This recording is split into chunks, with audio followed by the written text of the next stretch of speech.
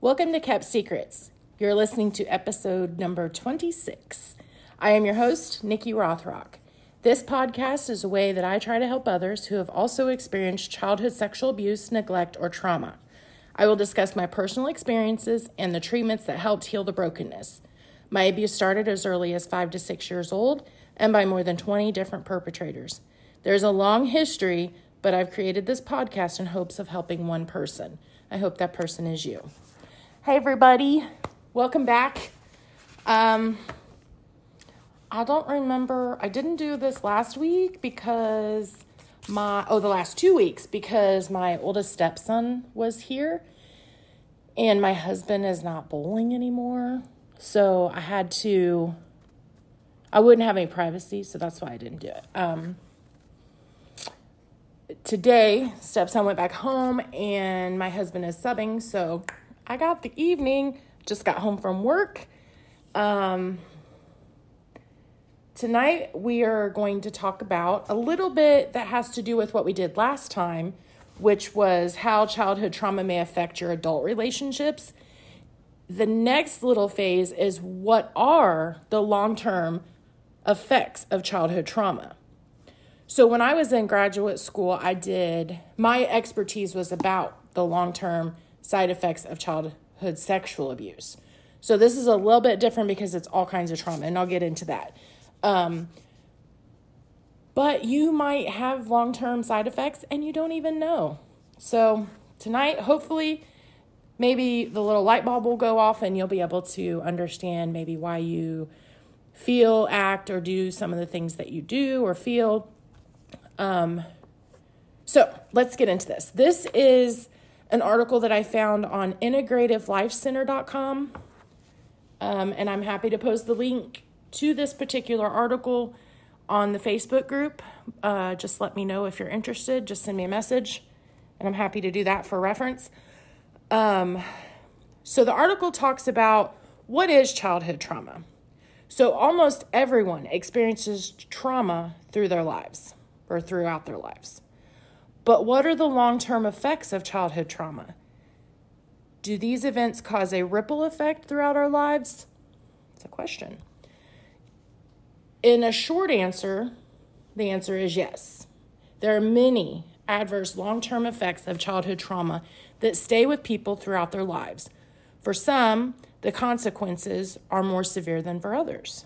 The best thing you can do is try and process your trauma and with help and support from a professional. Understanding the long-term impacts of your trauma can also help you turn things around. And I'm not talking about turning your car around. Even if you ask my husband, he says I need help with that. So let me move my stuff around, sorry. Okay, so the first one, we're going to define what childhood trauma really is. So childhood trauma is just as it sounds. It's a traumatic event or events that happen before you become an adult. Excuse me. Adverse childhood experiences come in many forms and look different from person to person. Some people even suffer from memory loss caused by the childhood trauma. ACE, which is adverse childhood experiences, fall into 4 main categories. You wondering what those 4 main categories are? It's the suspense. It's killing you, right? Okay. So the first one is abuse. This one is a little obvious because that includes physical, verbal, emotional, and sexual abuse. So example of physical abuse would be maybe an over-punishment. An example that I have, I think I've told you guys this before. I got in trouble, I think I was in 5th or 6th grade. I wanted these little pair of suede booties back in the 90s, which actually just came back like a couple years ago, which is funny. I wanted them and they were at Walmart and they were only $10. And I asked my mom if I could get them and she said no. The next day, honestly, it was the next day, I went to Walmart with my dad because we were doing Christmas shopping for my stepmother. And I showed them to him and I was like, can I please get these? And he bought them for me. Okay? Innocent enough. I got home that night.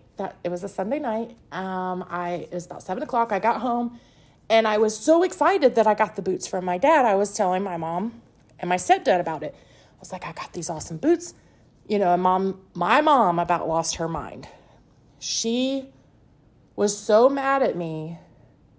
She made Tom punish me because, quote, she couldn't even look at me.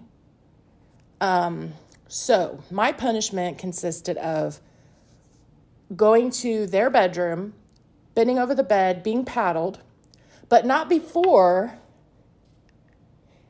Tom would say to me, I don't want to do this, but I have to do it because your mom is here.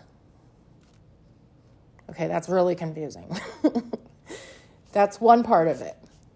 The second part would be the one part that I still to this day cannot understand why my mother let this happen. I was a big kid. I'm still a big person. Not a secret. And I was probably, at this age, I was probably about 240 pounds. Severely overweight for my age. So I was a big kid. So my punishment when we came back into the living room where my mother was to stand in the corner, which is understandable. My stepmother used to put me in the corner all the time for stupid stuff. The only exception, and the part that screams abuse, is that I had to stand on my tippy toes with toothpicks under my heels. I was not allowed to touch the wall. I had to stand there and balance that 240-pound body while my mother and my stepfather sat within like 10 feet of me watching television. I remember it being a long time. I want to say it was a couple of hours, and my calves hurt. The bottoms of my feet hurt from, like stretching and standing on your tippy toes. And, I don't know how I did it, you guys, but I did. And that is 100% abuse. Don't ever. The paddling, some people don't believe in paddling your children, but it was a different time, and I can understand being paddled. Okay, I totally understand that. The way I was paddled, the conversation that was had before that with my stepfather, who was also sexually abusing me at the time, was abuse. Okay, mine is kind of like a bunch of things wrapped up in one. But the over-punishment of the toothpicks under my heels, knowing that would be painful for me, knowing that it was almost physically impossible for my 240-pound body to stand on my tippy toes, that was abuse. Okay? So, in that particular scenario, you have physical abuse. I wouldn't really, maybe I'm wrong here, but I wouldn't really say there was verbal abuse. I mean, I wasn't made fun of. I wasn't told I was stupid. I was told not to play my mother and father against each other. And when my mother tells me no, I am not to go to my father and ask for something because she told me no. Lesson 100% learned, okay? So I wouldn't say that there was verbal in that. Emotional, yes, 100%, because Tom had to punish me because my mother wouldn't do it. The emotional abuse there was that I was in the mindset that Tom loved me and was there to protect me, yet he was punishing me. So that is extremely confusing for a 10 or 12-year-old. I think I was 10. It was either 10 or 11. So that is extremely emotional abuse. It's so freaking confusing. And then the sexual abuse didn't happen in that particular scenario, but it was ongoing at that time. Okay, moving on. Number 2. So the first one was abuse. Number 2, neglect. These are the 4 main categories of adverse childhood experiences. Number 2 is neglect. This category consists of physical and emotional neglect. Physical neglect would be, And I don't know if it is a stretch saying that my mother physically neglected me because of my weight problem. There was not healthy food. It was fast food, potato chips, candy, ice cream, things that I really wanted that kept me quiet and out of her hair. So that is,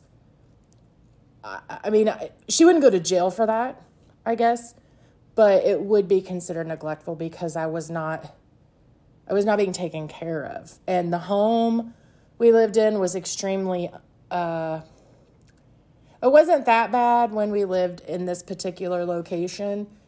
It wasn't great. Feces on the floor, trash piled up, dirty clothes piled up, a few animals in the home, and,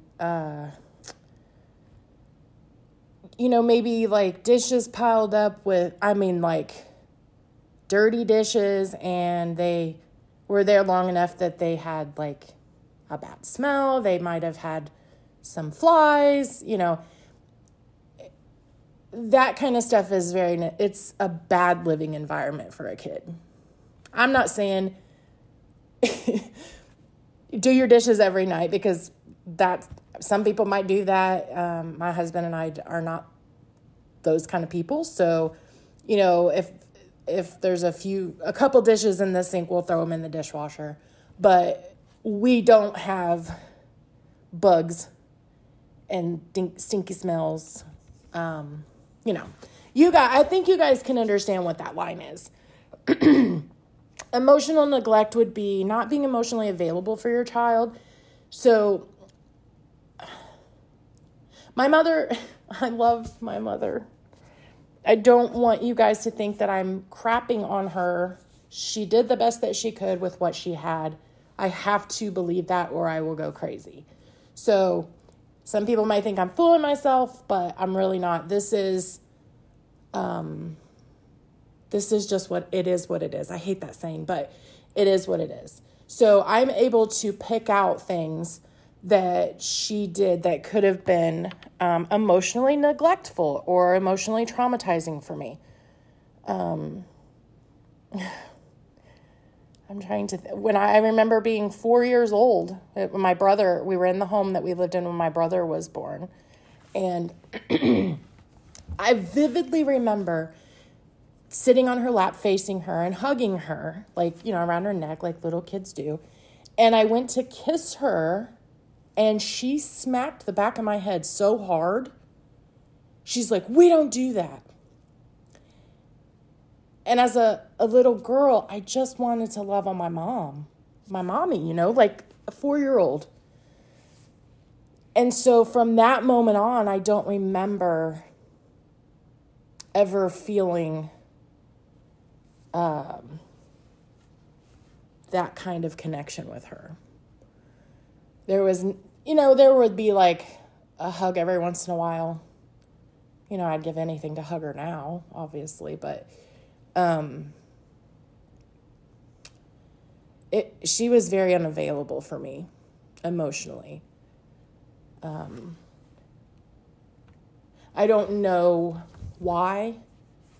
I don't know if something happened to her. I do know she had a lot of drama in her own life with her boyfriends and husbands and ex-husbands and ex-husbands' girlfriends or wives. That'd be my stepmother. But she was just not emotionally available when I was little. There would be... So that's where Tom picked up.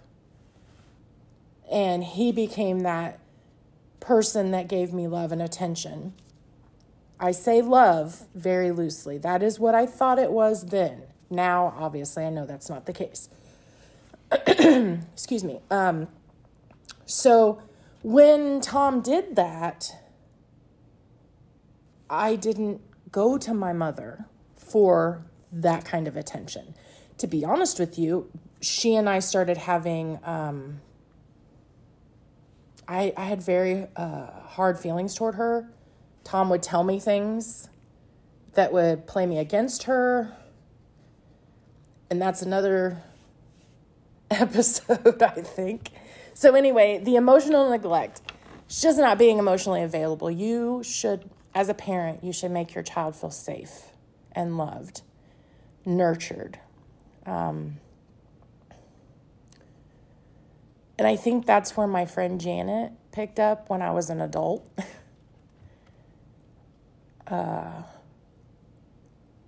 She always had the kindest things to say. When she found out that Ryan and I were back together, she was a little skeptical at first because it was not too long after his separation or divorce from his children's mother, but only because she was protective of me. And when she found out that we were getting married, she was excited for me. Obviously my mother was not alive when that happened, but anyway, so Janet kind of brought up for me that nurturing parent figure. But she was also my friend, kind of like an older sister, but she also was, and Janet did not have children of her own. So we both played a role for each other that we didn't know we needed from the other person, Janet was very good for me emotionally. She helped me build a relationship with God. She helped me understand what it was like to be a decent wife or a biblical wife. And I'm not saying that as in old school biblical. I mean, just loving my husband and being a good wife to him, which I'm not going to lie, you guys, I could do better. I could do better at a lot of things, but Janet taught me that. That was something my mother did not teach me because my mother didn't really know herself. So, okay, sorry for the long, what do you call it? It's not really a tangent, but anyway, I went off the rails there. So the third main category for adverse childhood experiences would be household challenges. A child may experience various challenges in the home. The category consists of parental divorce, separation, death, or abandonment, poverty or homelessness, bearing witness to physical or emotional abuse, substance use disorder or mental illness within the family or the home, serious accidents or illness of a loved one, the death of a pet or a loved one.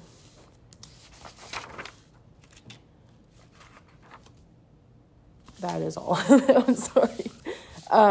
So I can understand the parents' divorce and the separation. Definitely can understand the death or abandonment. Those can be so traumatic for kids. They can be traumatic for teenagers. Poverty or homelessness can be very challenging for children because they just simply don't understand. We were never homeless, and that is because of my mother's father. He was very helpful with making sure that we had a place to live. Poverty, we were poor, but we always had food. It wasn't like welfare poor. Like my mother could not get on welfare, and I'm not exactly sure why. I know she tried once and they denied her and she never really tried again. So,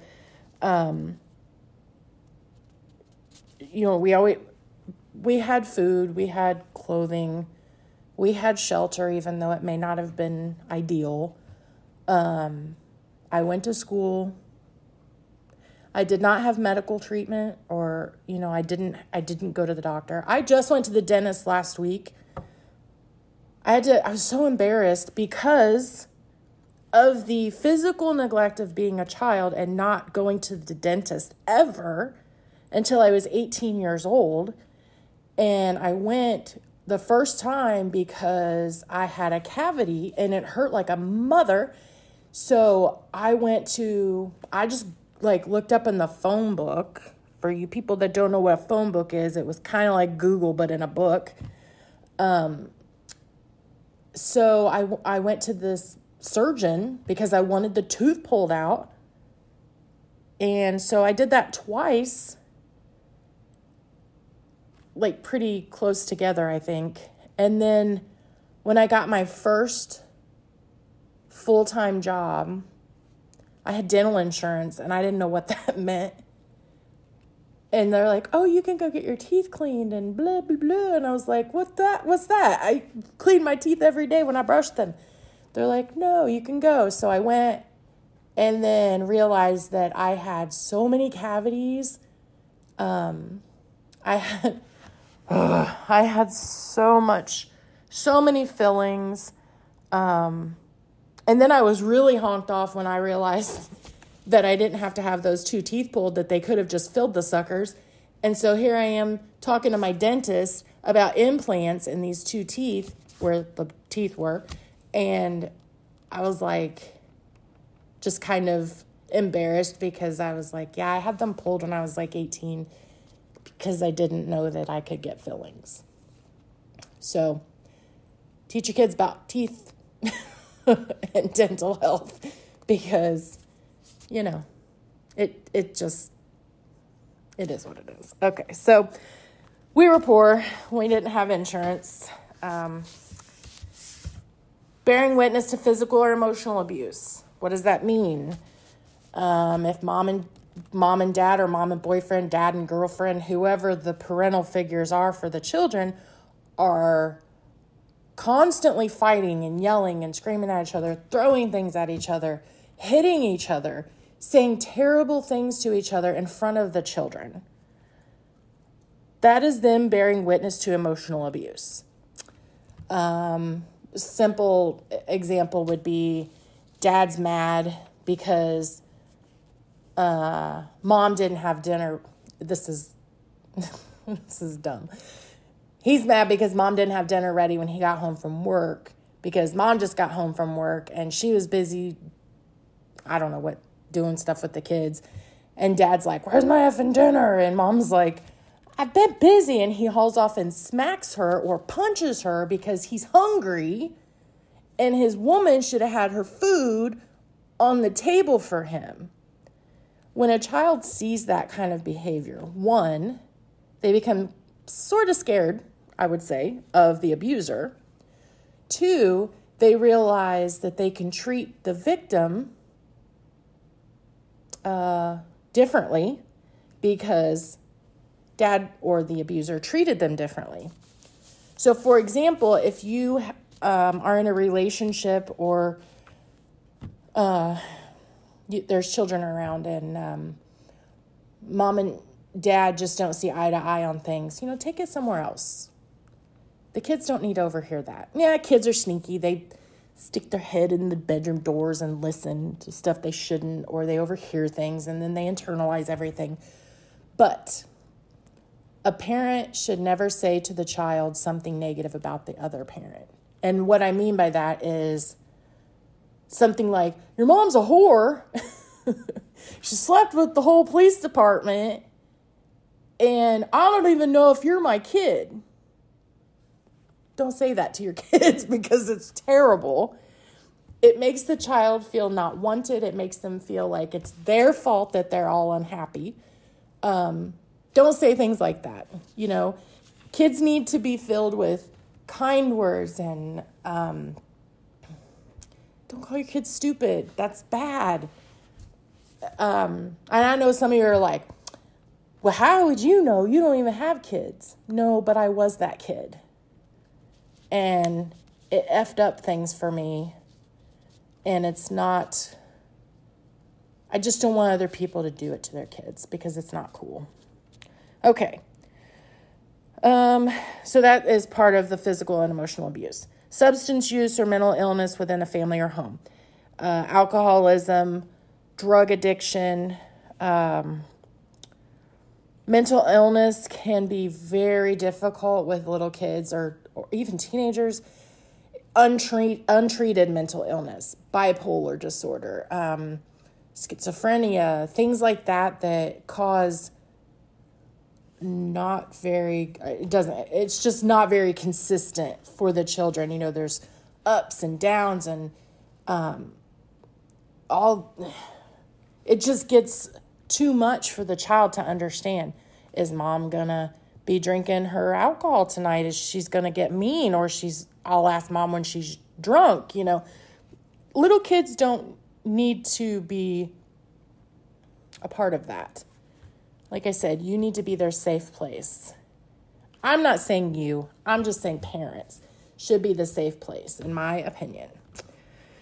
So untreated mental illness is a big one, because even in my own family with my brother, I believe he has some untreated mental illness, whether it's bipolar. I know he has a substance issue.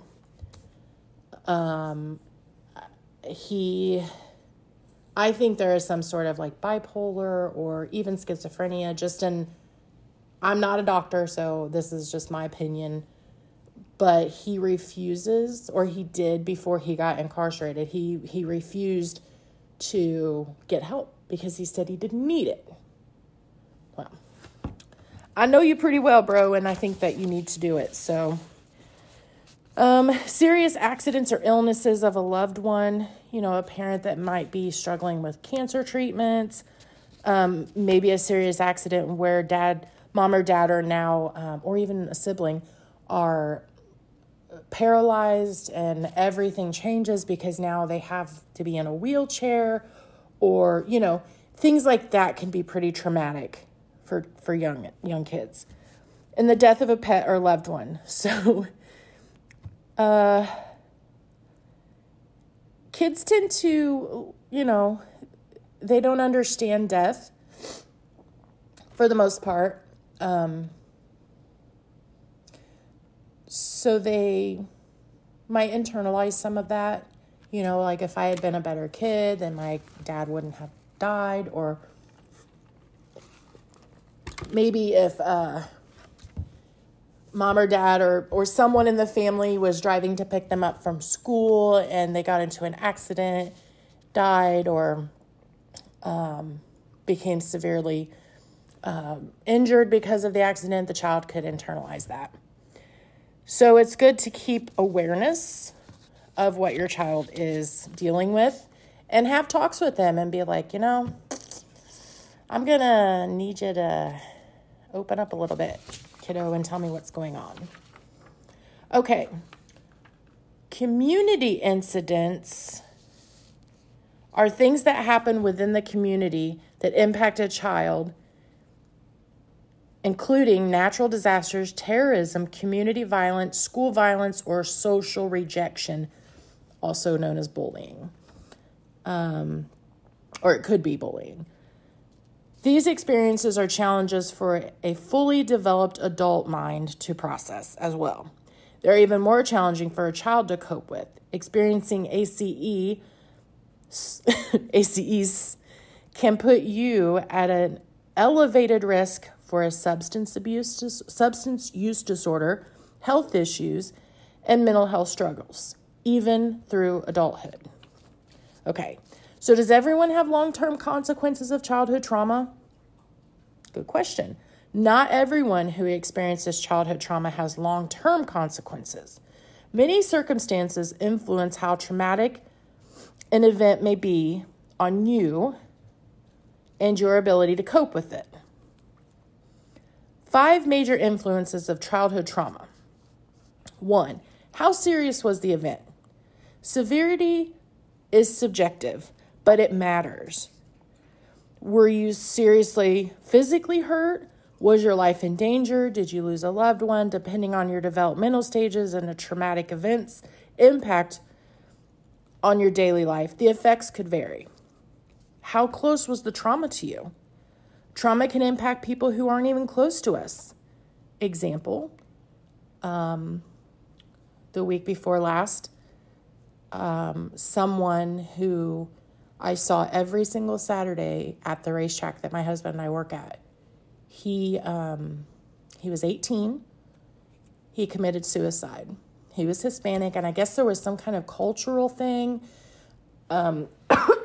Excuse me, there was some abuse with his parents, like putting a lot of pressure on a kid that was trying to finish high school, work to take care of his home. I don't understand that culture, but knowing that he was struggling enough that he felt his only option was to commit suicide, it broke my heart. It's still to this day when I think of him, and I mean, it's only been a couple of weeks, but my heart hurts because this poor boy was 18 years old, and that was the only thing that he thought he could do to fix it. So I didn't interact with him every single day. I didn't even know where he went to school at the time when I was working with him. I honestly thought he was in his 20s. I didn't even know he was in high school. But now that he is gone, and I think about him every day right now because it's very fresh in all of our minds. Excuse me. And,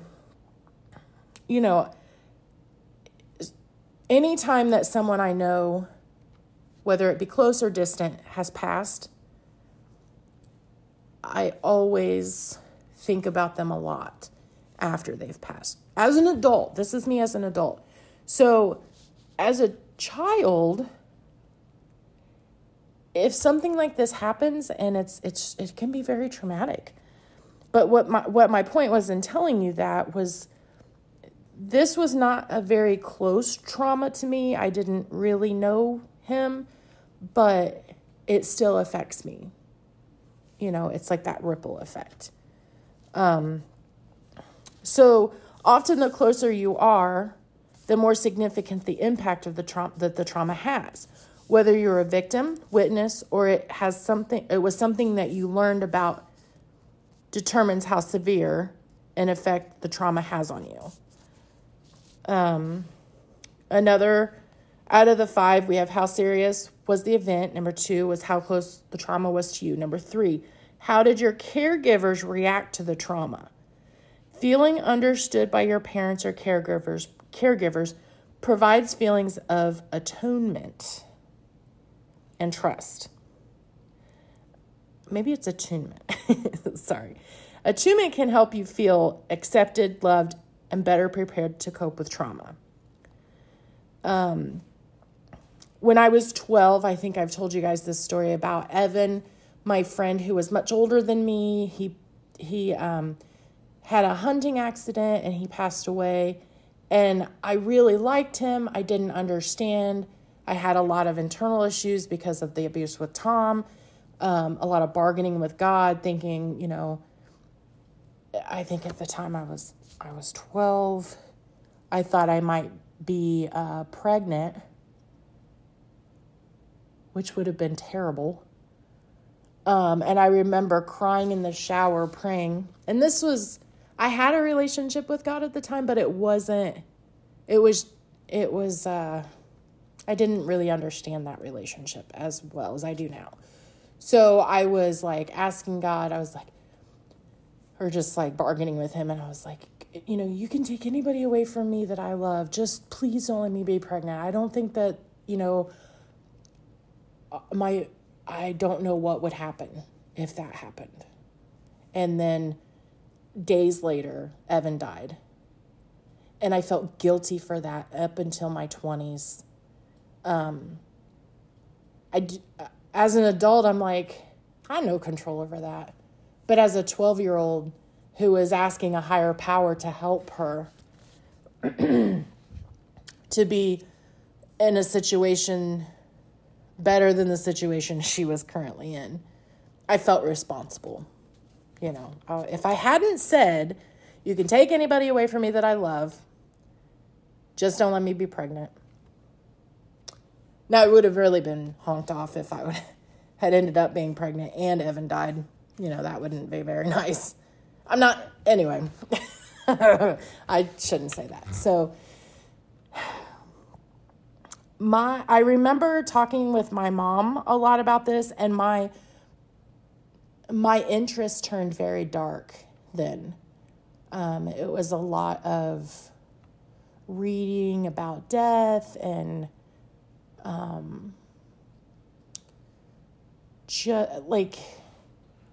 I just wanted to be out of the situation that I was in. And I thought that being wherever Evan was where I wanted to be. As weird as it sounds, my 12-year-old brain was like, that's what I'm going for. So my mom, I don't think really understood that. We talked a little bit about death, and she didn't really give me much spiritual guidance then. So, I mean, I don't really know that I processed it in a healthy way back then. Number 4 was their previous trauma. People experience many types of trauma throughout their lives. Suppose you already had a history of traumatic events occurring in your home or life. In that case, it could amplify the impact and the trauma it could amplify the impact that the trauma has on you, which makes sense. Some people just seem to have the story of, when I was a kid, my parents got divorced, my dad beat my mother, or my mother beat my dad, or my dad was an alcoholic, or I was sexually abused. And then as an adult or as a teenager, the traumas just keep snowballing. And then you just internalize it, and it just becomes more of like that hopeless feeling of not being able to be happy because all this bad stuff is happening to you. I don't know if you guys understand what I'm trying to say, but when something traumatic happens to you or your child, it's good to kind of, nip it in the bud or whatever, and maybe get some treatment. Just talk it out. You'll be surprised how much better you'll feel. Number 5, was there support or backlash from your community? This is interesting. Our communities and social identities impact us in countless ways, whether that is your race, ethnicity, culture, socioeconomic status. Those around you respond differently to traumatic events. Having a supportive community can positively impact a child and reduce the long-term risks of childhood trauma. So they're not talking about like your neighborhood community. They're talking more about like your people that you're around, like your friends, family, loved ones, church family, school friends, maybe guidance counselor, your community, not like your neighborhood. So the 5 major influences of childhood trauma. We got how serious was the event? How close was the trauma to you? How did your caregivers react to the trauma? Was there previous trauma? And number 5, was there support or backlash from your community? So like for an example of backlash, like for myself, the community that I had when I was 15 and disclosed the abuse with Tom, the community that we spent a lot of time in was the bowling alley. So, it was very split. A lot of people didn't believe me. A lot of people said I made it up. Some people did believe me, not very many, because Tom was, quote unquote, such a great guy. How could he do that? People just need to take the blinders off, So I got a lot of backlash, being called a liar, fat ass, just trying to get attention, making it all up. Some people even thought that my mom made it up, but she didn't. It wasn't made up. It happened. So, probably gonna roll through the next couple pages a little quickly. What are the long-term effects of childhood trauma? In the moment of the trauma and immediately after, your brain and body undergo neurochemical and biological reactions. Your body attempts to return to the state of calm and cope with the situation, but these adverse experiences often cause a ripple effect throughout your life.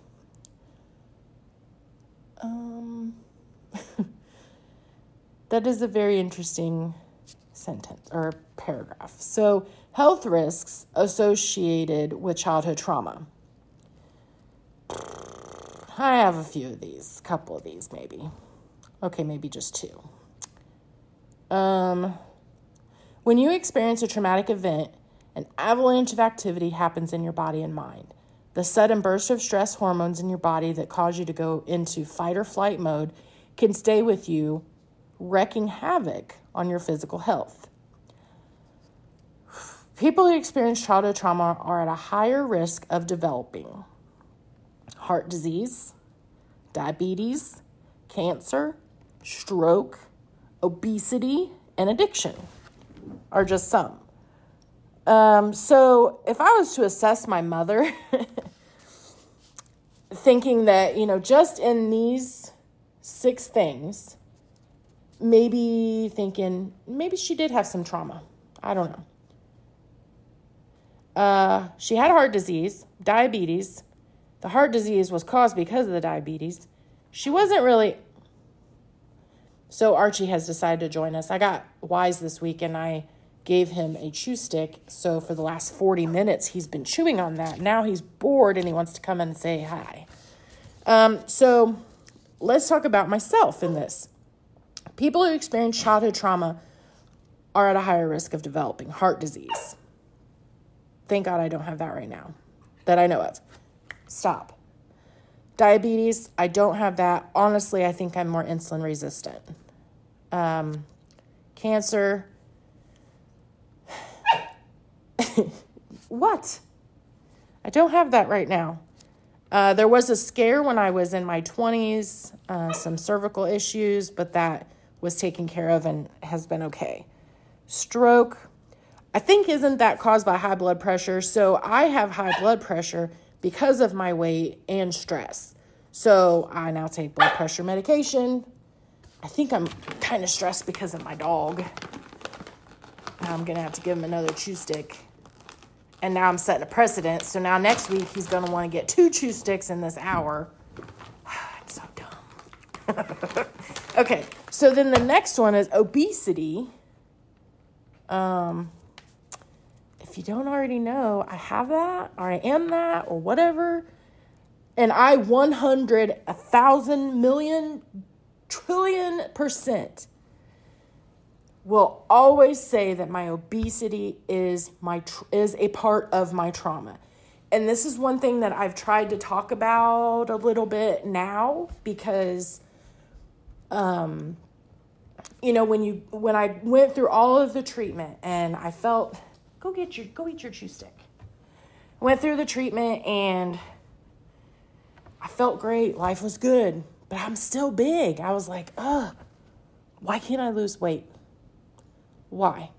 One, I think it's honestly because of the insulin dependency. I think that's it. 2, some people who are traumatized,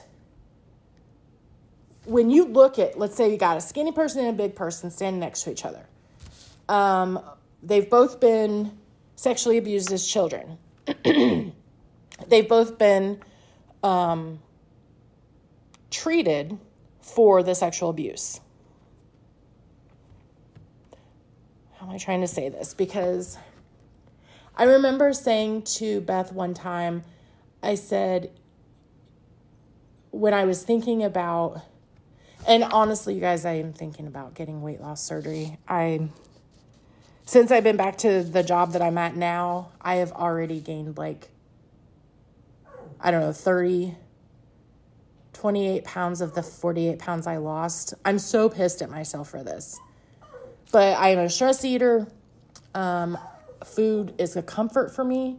So I was talking to my doctor about it, and y'all probably don't even care about this, but if you struggle with weight, trauma has a huge impact.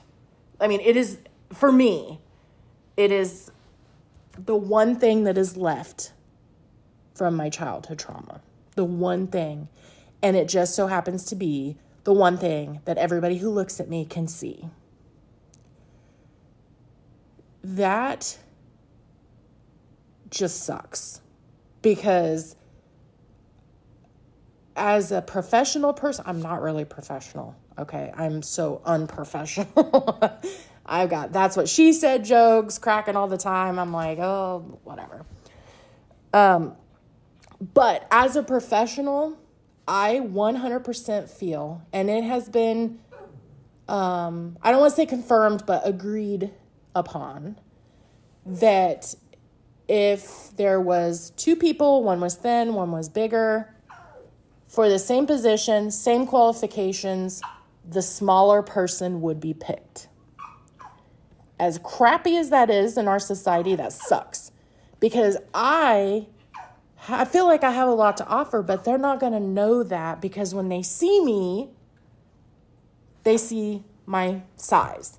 They think I'm, a fat, sloppy, lazy, sit and eat all the time kind of person, and I'm not going to get my work done. Well, I'm not going to say I'm not lazy, and I know that I'm big, but I will work extremely hard to get my job done. And I gave you another one. Go get it. I'm just saying, don't judge a book by its cover. You don't know what that big person has been through. I tend to look at people a little differently because of what I'm experiencing now. But, I'm 44 and I want to be more professional in my career. Meaning I want to be more involved with clients. I want to be more involved with people in our company who are national. And my size might hinder me from traveling. We'll find out next summer when I fly to San Francisco to go to Alaska. I'm terrified of the flying, just so you know, because my biggest fear is not fitting in the seat. Why am I even having this conversation? I'm just saying my trauma is my weight. That is the last thing that I need to deal with. So I was talking to my doctor, and he's like, you can go to a bariatric surgeon and go through the program, the pre-surgery stuff, and find useful tools that will help you and not even have to have surgery. And I was like, oh, I kind of like that, because maybe there's a therapist in there that is specializing in obesity issues. So I think that might be the path that I'm going to go on. We'll find out. Anyway, I'm so sorry that I have 10 minutes left. Addiction. Somebody a listener asked me about if I would do an episode about addiction caused by trauma. And I will be thinking about that, because I did do a presentation in grad school about how sexual abuse and neglect can cause certain things in adults. One was addiction, and one was obesity, and the addiction for myself at the time, and maybe a little bit every once in a while, was gambling, slot machines. And you know why? Because I sit there and I zone out. And there's all this scientific stuff that they say that, the sex hormone, that when you're playing a slot machine, that goes off 100 times a minute in your brain because of the lights and the sounds and, just all of that. So that's addicting. That feeling is what is addicting. And if you don't, I don't know enough about that to talk about it, but I know that from some self-reflection and thinking about it myself, that's what my personal thing is. Emotional risks associated with childhood trauma. The emotional and psychological damage that childhood trauma can cause may be some of the most detrimental long-term effects. Unable to cope with the stress of the situation, you may feel the traumatic impact for many, many years. Emotional concerns associated with childhood trauma include anger and aggression, anxiety, lack of trust, low self-esteem, changing in appetite, development of new fears, which could go along with the anxiety, increased thoughts about safety or death, loss of interest in otherwise fun activities, self-destructive behavior, and suicidal ideation. I can't say that word, sorry. I wish I had more time to talk about those because honestly, check on a lot of those for myself, just from the trauma. Environmental risks associated with childhood trauma. Your mental health and physical well-being can also cause further damage to your intimate life and career path. Emotional volatility. I sometimes have to sound out the words like a little baby. Emotional volatility due to childhood trauma can cause problems, even in adult relationships. Environmental risks associated with childhood trauma include poor job performance, relationship challenges with parents and friends, difficulty maintaining routines or accomplishing daily tasks, poor academic performance. It's like my brother. And I'm not saying I didn't have any of those either, but trauma.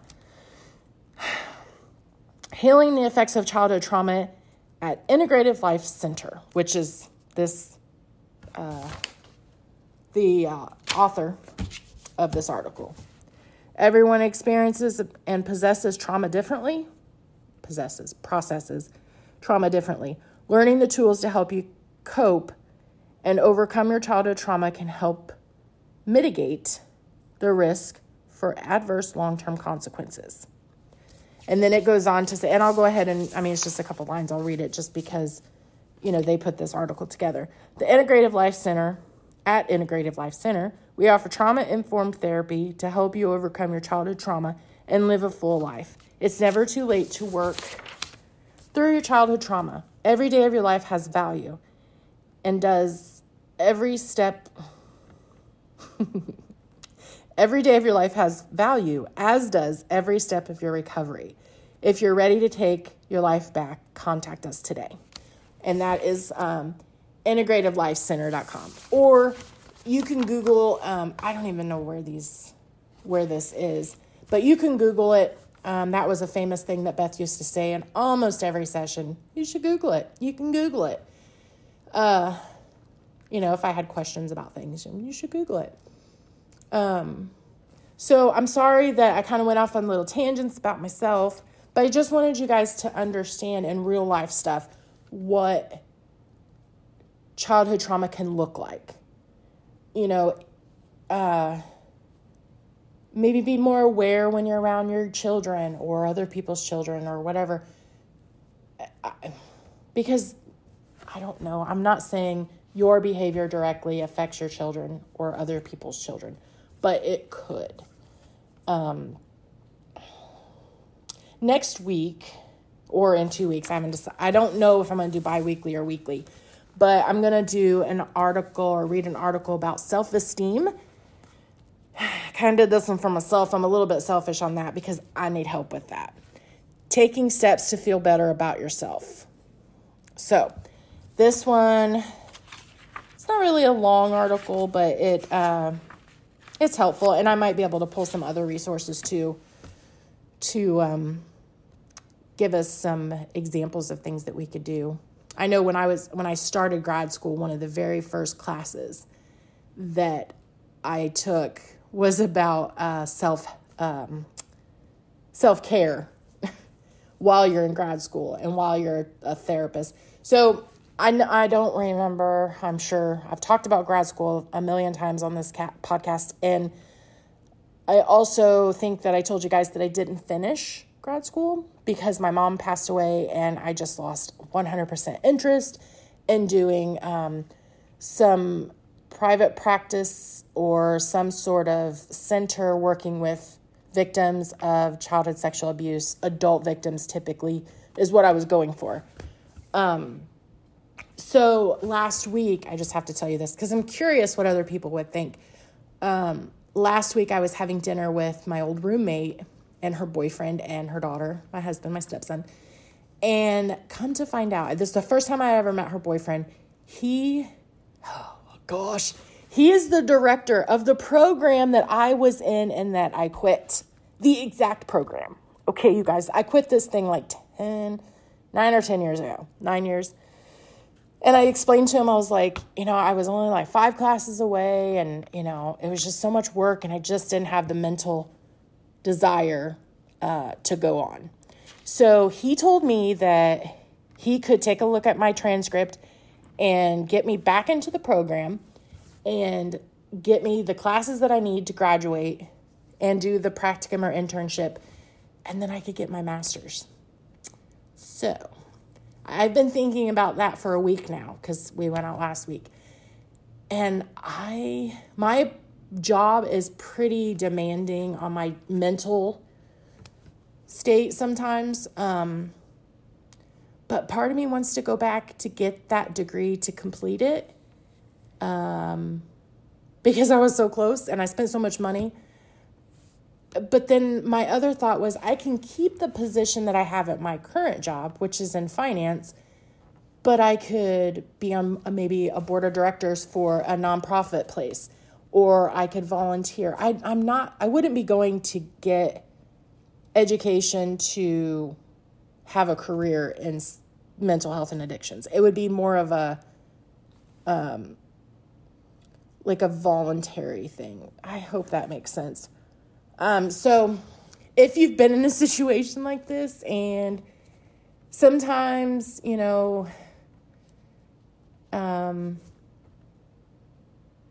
I just need opinions from other people. And when I started graduate school, I knew exactly what I wanted to do in my life. I had a plan. I was ready. I was going to get my degree, and then I was going to work in private practice, and I was probably going to make considerably less money than I make now. But at the time, I didn't care. I wanted to help people, and I wanted to work in mental health, and I wanted people to understand that there is life after trauma. It's a lot of work, but it is so worth it. And that's the message that's what I wanted to do with my life. And then it just kind of fell through, like the bottom fell out, and I just didn't know what to do. So I've kind of accepted that my career choice is where I am now, and I'm okay with that because I like my job. I like the people that I work with. I just feel like, do you ever feel like maybe you just need a little bit more of something else? And I'm wondering if by meeting my friend's boyfriend, who is the director of this program, if that might be God whispering, hey, you've got some more stuff to do. So I'm kind of not sure. So that's where I am in my life. We're hitting the busy season at my job, and I love it, where I work in the trade show industry. So I might not be 100% every week, or at the minimum, excuse me, I will try to do every other week, have episodes for you guys, because this helps me too, just so you guys know. I don't always do this for other people. Sometimes it's just for me, but I hope that it helps you in some way.